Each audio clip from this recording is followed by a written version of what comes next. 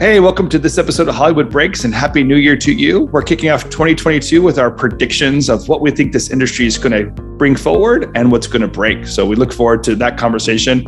And we also asked the question, why hasn't Keith seen Spiderman yet? What's up with that? So this and many other things, welcome to Hollywood Breaks. Okay, come on, seriously. Can we just start with Spiderman?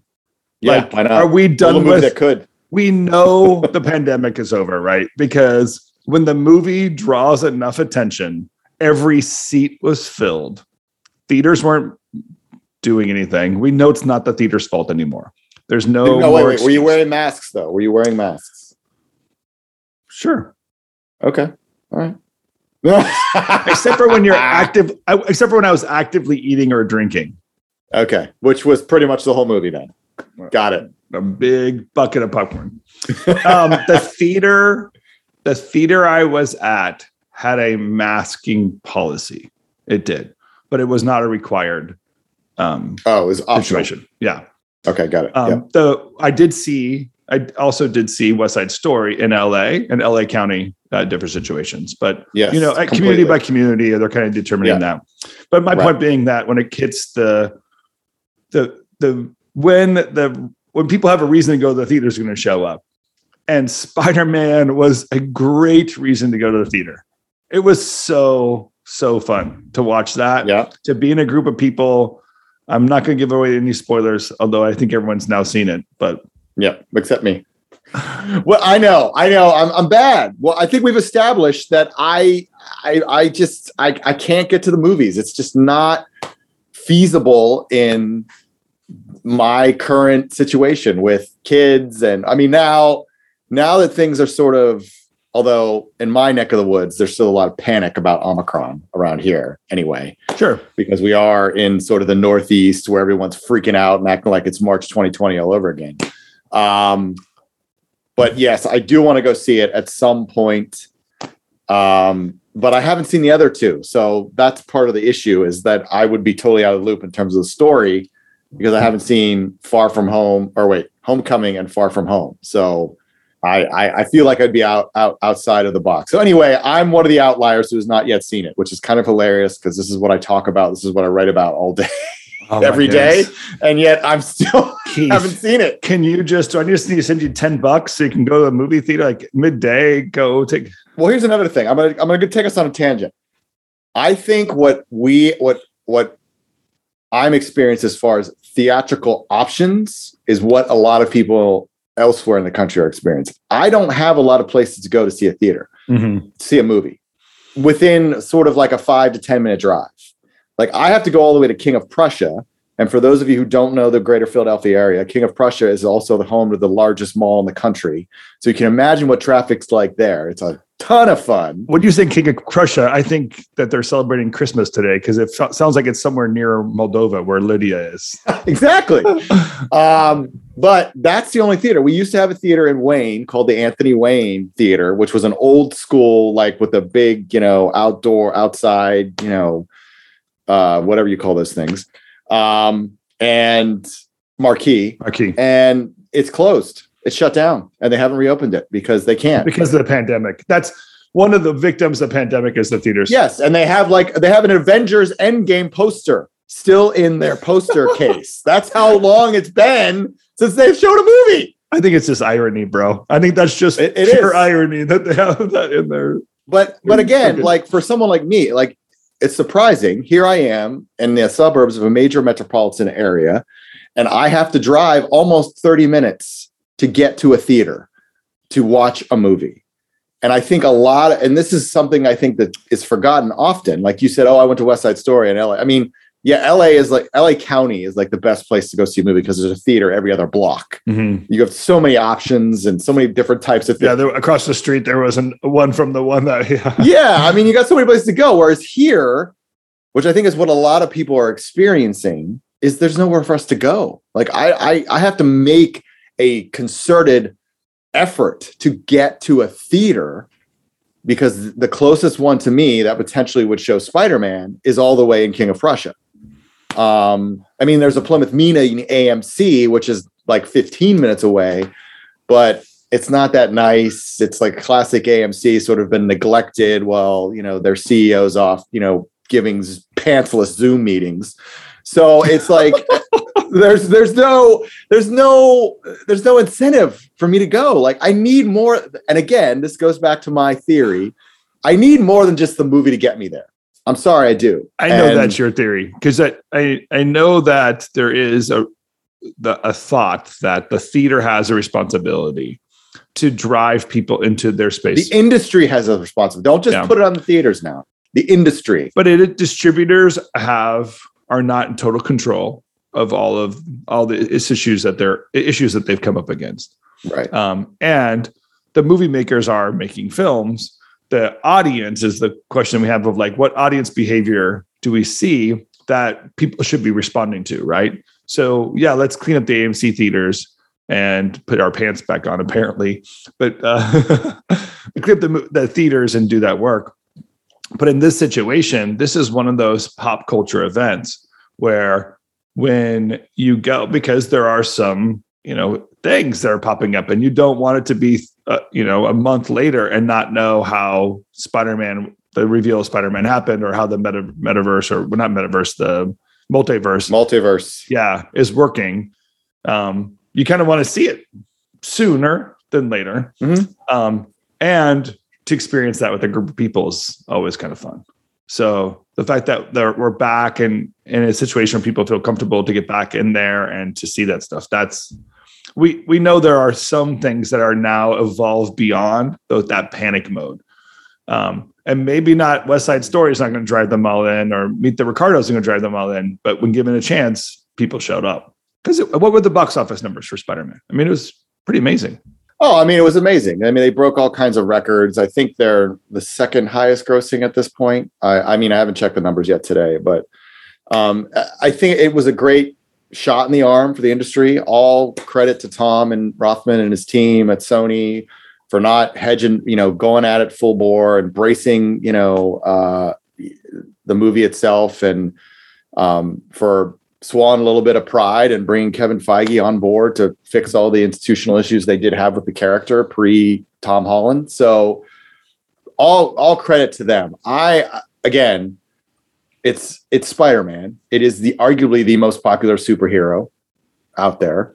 And yes, I think people were hungry to go back to the movies, but I'm not convinced that the era of sort of let's go back to the movies is upon us again. I just don't. I think, as we've talked about in this podcast before, superhero movies, horror, and to some extent comedies are still going to drive people to the theater, because those are sort of the kind of spectacles you want to see in a big theater. Yeah.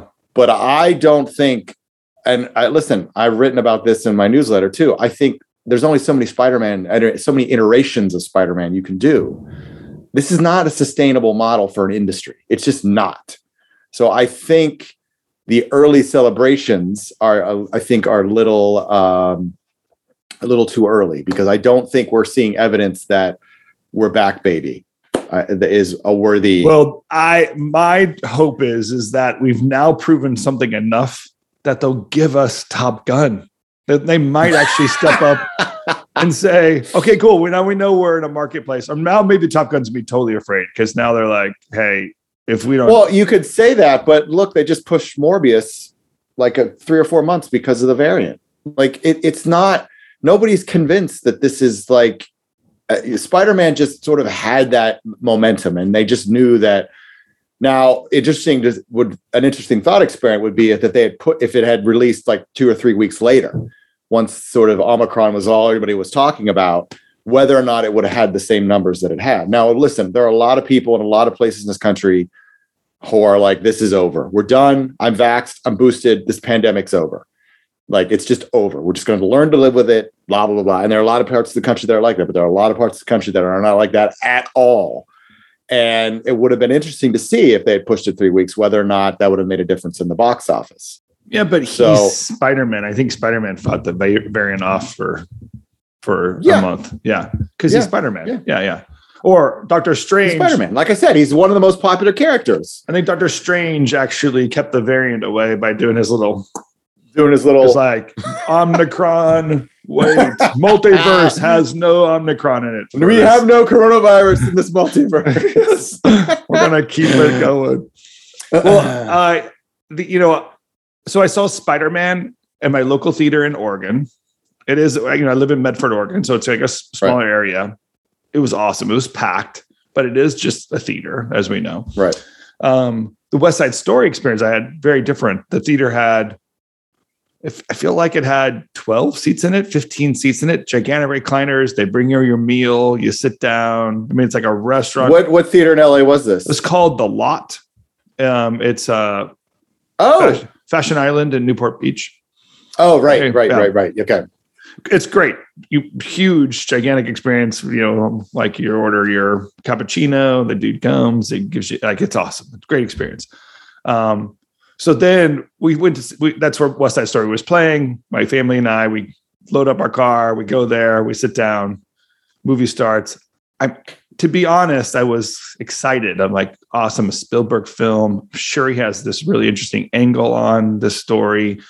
I'm going to see this story differently than I've seen it before. Because, of course, why would you remake West Side Story and leave it this exact same? Of course, you would change it. Why would you leave it the way it was originally done? It doesn't. Why would you do that? So, of course, I was like, of course, I want to see Spielberg's thing. And then the opening scene hits and I think, okay, it feels like it's going to be the same. And then, I don't know, 17 hours into the film, it felt like a very long thing. I was like, this isn't good.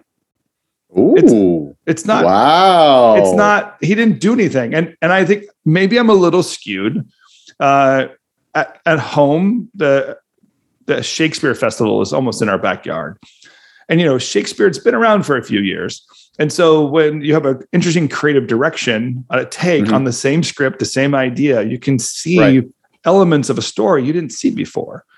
Yep. And a dialogue begins using a very well-known piece, but you skew it a little bit and you realize the genius behind the creative person that found this one interesting angle, and then it kind of comes to light. Yeah. It didn't happen. Like it is, Seamus said this as we're leaving. I asked him, like, I don't get it. Like, I don't get why Spielberg why did he do this? Like, I could have watched the 1960s version and got nearly the same, experience. Yeah. There isn't anything different. And Seamus said, well, before the credits, it just said for dad. He goes, maybe he just made it for his dad. I'm like, that's the only excuse I can find. It's like his dad's favorite film. So he's like, hey, I'm going to remake my dad's favorite film. And he remade it almost one-to-one. Or maybe they had an experience where he saw it with him when he was little. And, listen, Spielberg has always sort of had this nostalgic part of him who just loves the theatrical experience, loves movies as we used to understand them. And I think maybe this was like the iconic movie musical. Like, it won Best Picture. It's held out as a classic. Just from sort of the choreography to the songs, just everything about it. And I think it maybe just, he felt like and it's the one thing he hasn't done. He's never really made a musical. So this was his opportunity. So he picked West Side Story. And I'm surprised to hear that you said that it wasn't that different, because the way it was positioned, and all credit to Disney on this, sort of positioning it like certain things were different. And obviously there were certain things that were different in terms of casting and all that kind of stuff. Yeah. But if you're saying it wasn't that drastically different, that to me is maybe another reason why the movie hasn't caught fire, because it feels like everyone's like, well, why am I going to sit here and watch this when I can just go home and watch the late 60s version or early 60s version and be like, oh, which I wouldn't watch that too. Yeah. Like, I remember thinking, there's some really incredible musicals out there, catchy tunes, and the industry's evolved. I mean, you can't come off of like Frozen. You can't be post Frozen and be playing songs with like just, flutes and what, I don't know, man. Like, it just doesn't I'm sure it was well produced, right? Like the quality, the image, the likeness, the characters, the actor. So all that stuff is, they're flawless in execution. That's great. appreciate that we have professionals doing professional things. It is Spielberg. We should expect that to some level. Right. I just don't get what that's about. And to me, it came back to that resolve that the blockbuster is done. Like, we're not, the magic of the blockbuster makers is fading away. Mm-hmm. And the blockbuster itself is not why we're going to go to the theaters. It's because the blockbusters changed, we're not going to build our theaters in the same way. It's not going to be multiplexes anymore, because we're not going to drive people just because that you have to come to the theaters. I think the way we keep score, box office opening weekend, that kind of idea. When the blockbuster movie era is finished, that's not how we're going to keep score anymore. Right. It's going to be some sort of outreach. And I think that I'm excited about that, but that was my resolve as I sat there. I'm like, oh, like, it really is, like, this is a Spielberg film. I get it now. I get it. So if we're not going to just recreate things, right? And by the way, I think to be honest, when he did Ready Player One and he recreated the 80s, it kind of worked, because in 2020 we like the 80s. He is the 80s. Yeah. But when he recreates the 50s, 60s, whatever this original thing came out, like, he just shot too far into the past. And we're like, this just feels old. It's interesting to me that you bring up sort of the blockbuster being dead, when I would argue that that's what Spider-Man is. Spider-Man was the epitome of the old blockbuster. Like, it dominates the news. It's huge. It just keeps growing as weeks go on. And everyone's like, oh, I can't believe how much money this is making. And everybody's talking about it. And yet at the same time, you're saying it's dead. But yeah, it's interesting, because I think what's happening is, as I said, like, these blockbusters used to be like, it was like summer blockbusters. Like, every weekend there was a bigger movie, and it was like, they were just trying to one up each other. And like, figuring out your release date was like playing chess with the other studios. Like, where am I going to put this and make sure I get enough legs? And I remember we used to sit in distribution meetings, and we had this basically 6 screens across the conference room that had the calendar for the next like year. And we had like, how many kids were out of school, how many weeks of, what they call legs, how long would the legs of the movie be? In terms of, how long would it go, where it would have a real big success. And you just look at it and you just have to position, well, we don't know how well this is going to do. Oh, I heard there's problems in production with this one, so this movie's not really going to work. And it was really like a chess game. And now it's just like, you get like the Spider-Man's, oh, boom, that makes a lot of money. And then you got West Side Story, which, you would always bet on a Spielberg movie opening. I think you're right. There's the superhero universes that are created, right? Because there is something that has evolved in the industry where we're not even just doing what they did with Lord of the Rings and shooting 3 films in a row over 8 years or whatever. They're making a universe. So it plays out on all platforms and plays itself out in different ways. And the Spider-Man plugin is the one that reconciled, these other storylines, other storylines, and brings them together. So that we can not be so confused if we wanted to watch, the 3 different Spider-Mans or whatever. Yeah. The end of the blockbuster thing I'm talking about, it was, like there was like musicals, and then there was art films, and then there was blockbusters. When Jaws came out, it became a blockbuster. So the reason we're making decisions was, is it going to be $100 million film? Right. So then we make Jurassic Parks and Titanics and Avatars and, Terminator. I don't know. These, I'm stuck on James Cameron movies, but you get that overall picture of like the blockbuster had a reason we're making the movie. And now I think we're going to make movies for a different reason. I don't know what to call it yet. And I don't think the universe idea, let's just make movies for a universe. That's my complaint about, just pushing out garbage content everywhere. Like it's not content as a consumable, has a kind of a desperate feel to it. Mm-hmm. But there is something like, I think that Dune presented itself in a unique way to saying, I'm making a cinematic film, but I don't think Dune was created as the thought it's going to be a blockbuster. Maybe they did. And maybe that was the original decision-making, but Dune created a new opportunity to say, there's a high-tech art film opportunity. Yeah. So I think that this high-tech art film world that we can now see and tell stories about, that Tenet might actually be a good indicator of where films could go. It's an art film, high-tech. And I think there's something that's possible now through technology, but we don't have to make universes for it. And we don't have to just imagine it's going to bring in a huge blockbuster weekend. It has to have a long play. I think these are some of the ingredients we're going to see begin to tell the story. And in a very funny way, I don't want to sound too geeky, but I almost feel like the Spider-Man multiverse had a little bit of that high-tech art film quality to it. Like it was trying to tell a more complicated story. Yeah. It fell short sometimes. Kind of became superheroish, to some degree. But the punchlines and the jokes with each other are pretty cool. So that's, to me, like there's pieces of it coming together. It's really interesting. And then, go back to the idea of like just the fact that theaters don't exist anymore. We can't keep scoring the same way and do the same work because it's not there. Okay. So that's the setup. I want to hear what your 2022 predictions are. Like as we go into the next 48 episodes of Hollywood Breaks. I want to know what we're going to talk about. I've tried. I was thinking about this because obviously a lot of people are doing their 2022 predictions, and I'm going to be interested to see what Apple does. I think they're going to acquire somebody. I don't know what yet, but you and I have talked about Sony being on the block. I think Viacom, there's no doubt that Sherry Redstone is prepping that studio for a sale. I think it's pretty obvious at this point. That's what she's doing. So it'll be interesting to see who swoops in.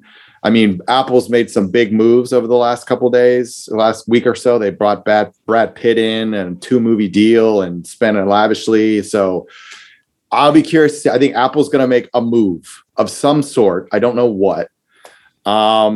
I think we're going to see a lot of theaters shut down over the course of the next year. I think a lot of the physical theaters.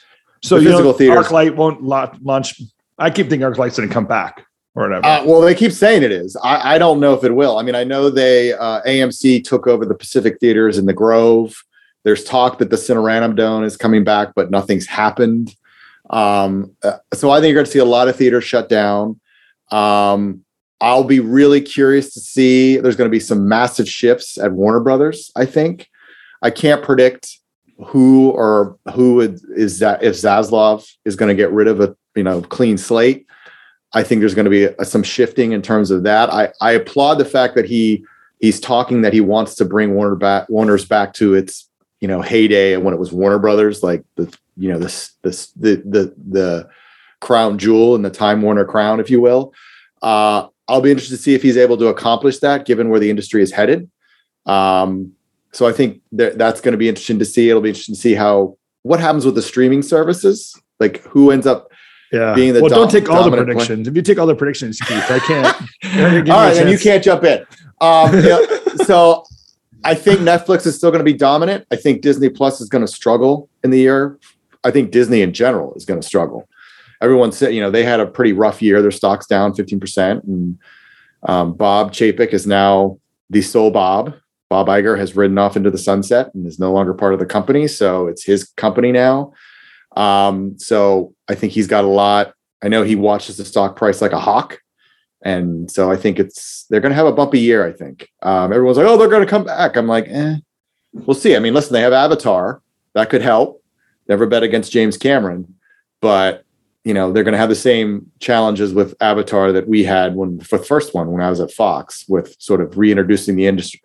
And I mean, I don't know what the Matrix thing is. I think some of this, like one episode beyond the episode that you wanted to see kind of idea is, and Avatar, I don't know if it needs a sequel, especially so like you have to re-educate the whole community of what this thing was even about. Like it had a phenomenon, but it didn't. That's always been the challenge with Avatar, though, because if you think about it, and I've always made this point to a lot of people, well, how was it working on that movie? I was like, it was great to be a part of a movie that just was a little engine that just kept going and going and going.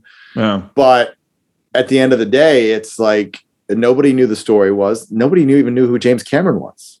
and they're going to have to reintroduce him to an entirely new generation again. Unless there's like a Baby Yoda character in this new Avatar. I don't think it's... Well, listen, I'm never going to bet against Gina Carano because he's a visionary when it comes to what he can do with film and what he can do with movies. So I think he's going to, impress. I just think there's going to be an uphill battle for Disney to try to sell the movie because you can't necessarily just hinge it on the last one because that was what? Almost 13 years ago. And it's like it wasn't a blockbuster. It's the highest movie of all time. Well, it was the highest grossing movie of all time. And yet it's not one that just sticks with you. It's not memorable in any way. I think a lot of people went to see it because there was a curiosity around it. I don't think I watched it more than once. I might have seen it once in the theater. Obviously, it's not a movie. It's not a movie you stop when it's on cable and say, "I want to watch Avatar again." That's exactly right. Yeah. The so predictions wise, interesting you say that about Disney because I love to see how Disney plays this transition out and what their role is going to be. Mm-hmm. I almost feel a little bit opposite where I think Disney's going to hold their numbers. I think Netflix is going to see a drop in subscribers.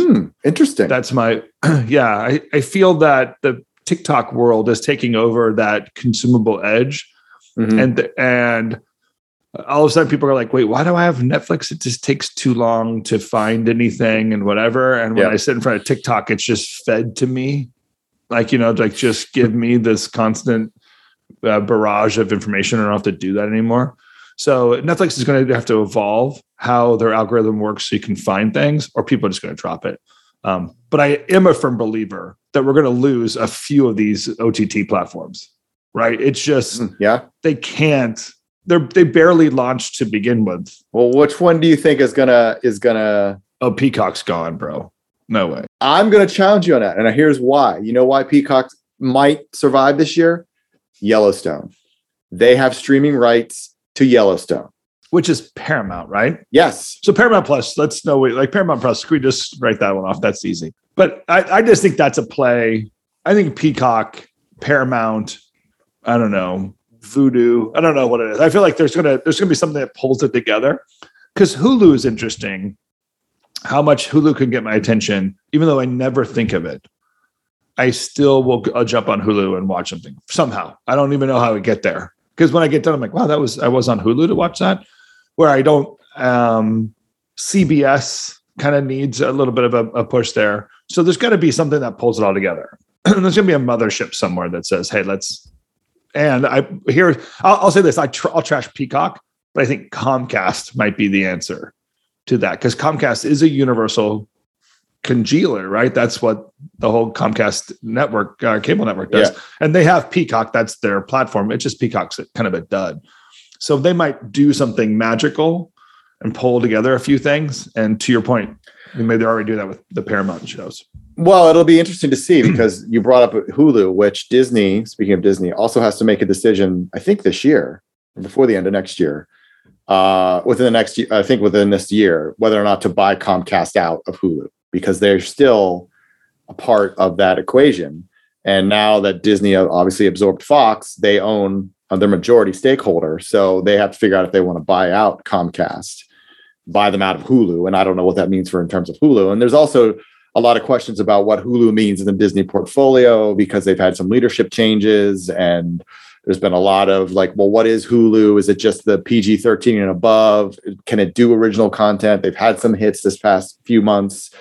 So what is it? How does it fit into the overall Disney sort of universe? So that'll be interesting to see how that all plays out. But I think Peacock, listen, Universal, they've got their 45-day window. They basically set that. And now everything is going to be exclusively on Peacock, all movies moving forward. So it'll be interesting to see if, their day and date strategy helps them out and whether or not it gooses their numbers at all. I mean, they've been very cagey about their numbers in general. So your thought of this could be it for Peacock could end up proving true because they're just not talking about whether or not it's success or not. They're just like, oh, we're very happy with how things are going. I'm like, oh, that's great. Yeah. Good for you. Happiness. Go back happiness. Go to Disneyland. That's a great business strategy. I just want happiness. Yeah, no, I think Disney needs Hulu. because Disney Plus and Hulu don't, like, I need live TV and I need to see Oprah interview Adele, and like I need somewhere to go, like I can just tune into some of this stuff, right? Right. So I need some platform that way, and Hulu seems to be absorbed and produce enough content that way. But so the platform one, I'll see, that'd be interesting for 2022. I think films, I think we're going to see a runaway film that we haven't heard of before. That's the other thing too. There's going to be somebody that made a film in the last 2 years, and because it's made and other things weren't made, someone's going to throw it out there in the movie theaters, and theaters will pick it up because it's cheap or whatever. And there'll be a timing of people wanting to go back into theaters. So imagine spring or summer when people are healthier in their lives and can do things. And we're going to see a launch of a new character or person or director. And I would not be surprised if that person came from a social media platform, like a TikTok director or a YouTube director or something like that. Interesting. Yeah. That's a big one. That's a bold prediction right there, I have to say. Good for you. Well, they should be calling you when they're ready, by the way. Yeah. I'm just thinking, like, maybe whenever those TikTokers want to know how to make a film and get into theaters, they need to be calling you. Give me a call. That's what I'm here for. Those are basically my daily conversations. Founders Brew. Call Founders Brew when you're ready to get that out there. No, Vision Craft Brew. Vision Craft Brew. Sorry, not Founders Brew. Sorry. Founders Brew is the newsletter, which you're all more than welcome to subscribe to if you would love to get my weekly wisdom, not just on this podcast, by the way. I actually read the latest Founders Brew, and not that I don't always read it. I'm just saying it. I was at Disneyland yesterday, so I was standing in line. I was able to scroll through a couple things, waiting for churros or what have you. And there is a challenge I think our industry is facing that you address very well. In that they're in the storytelling aspect of what we all need to see. So say like the problem I had with West Side Story is like there's an opportunity for a story to be told. And Spielberg, I don't know, obviously just missed the mark, told somebody else's story, just made it look prettier. But in your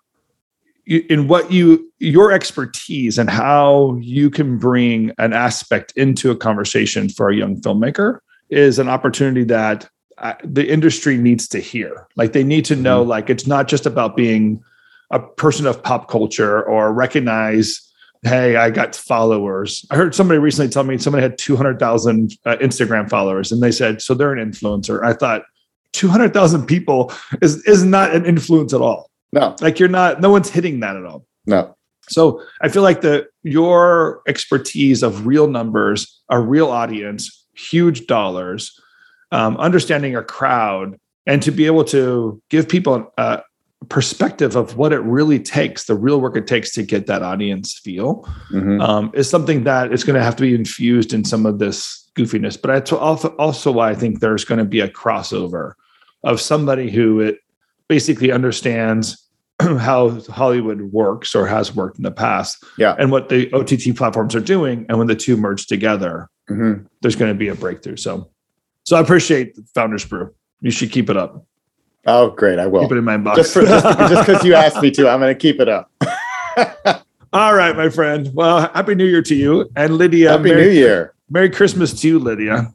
I for some reason, I didn't know that there was Christmas and different Christmas days around the world. But yeah, Serbian Christmas. I only know that because my neighbors growing up were Serbian, and they celebrated it's like 2 weeks after or some 10 days or something like that after the original Christmas. My parents will not take down their Christmas decorations till after Serbian Christmas. That's sort of like their cutoff. Oh, is that right? Yeah. I love it. Because they're good friends with the people who celebrate. So in solidarity, they keep their decorations up through Serbian Christmas. So. Well, it actually I was at Disneyland yesterday and they had all their Christmas decorations up still. So now it makes sense why they still said Merry Christmas yesterday. And I was like, what? Like we're past New Year's. Why rush it? This is one of the times of the year. I'm not a big fan of this time of year because I hate the build up to Christmas. And then after it's over, everyone's like, okay, we're done. I'm like, no, why don't we embrace the 12 days of Christmas or 2 weeks of Christmas or whatever it is?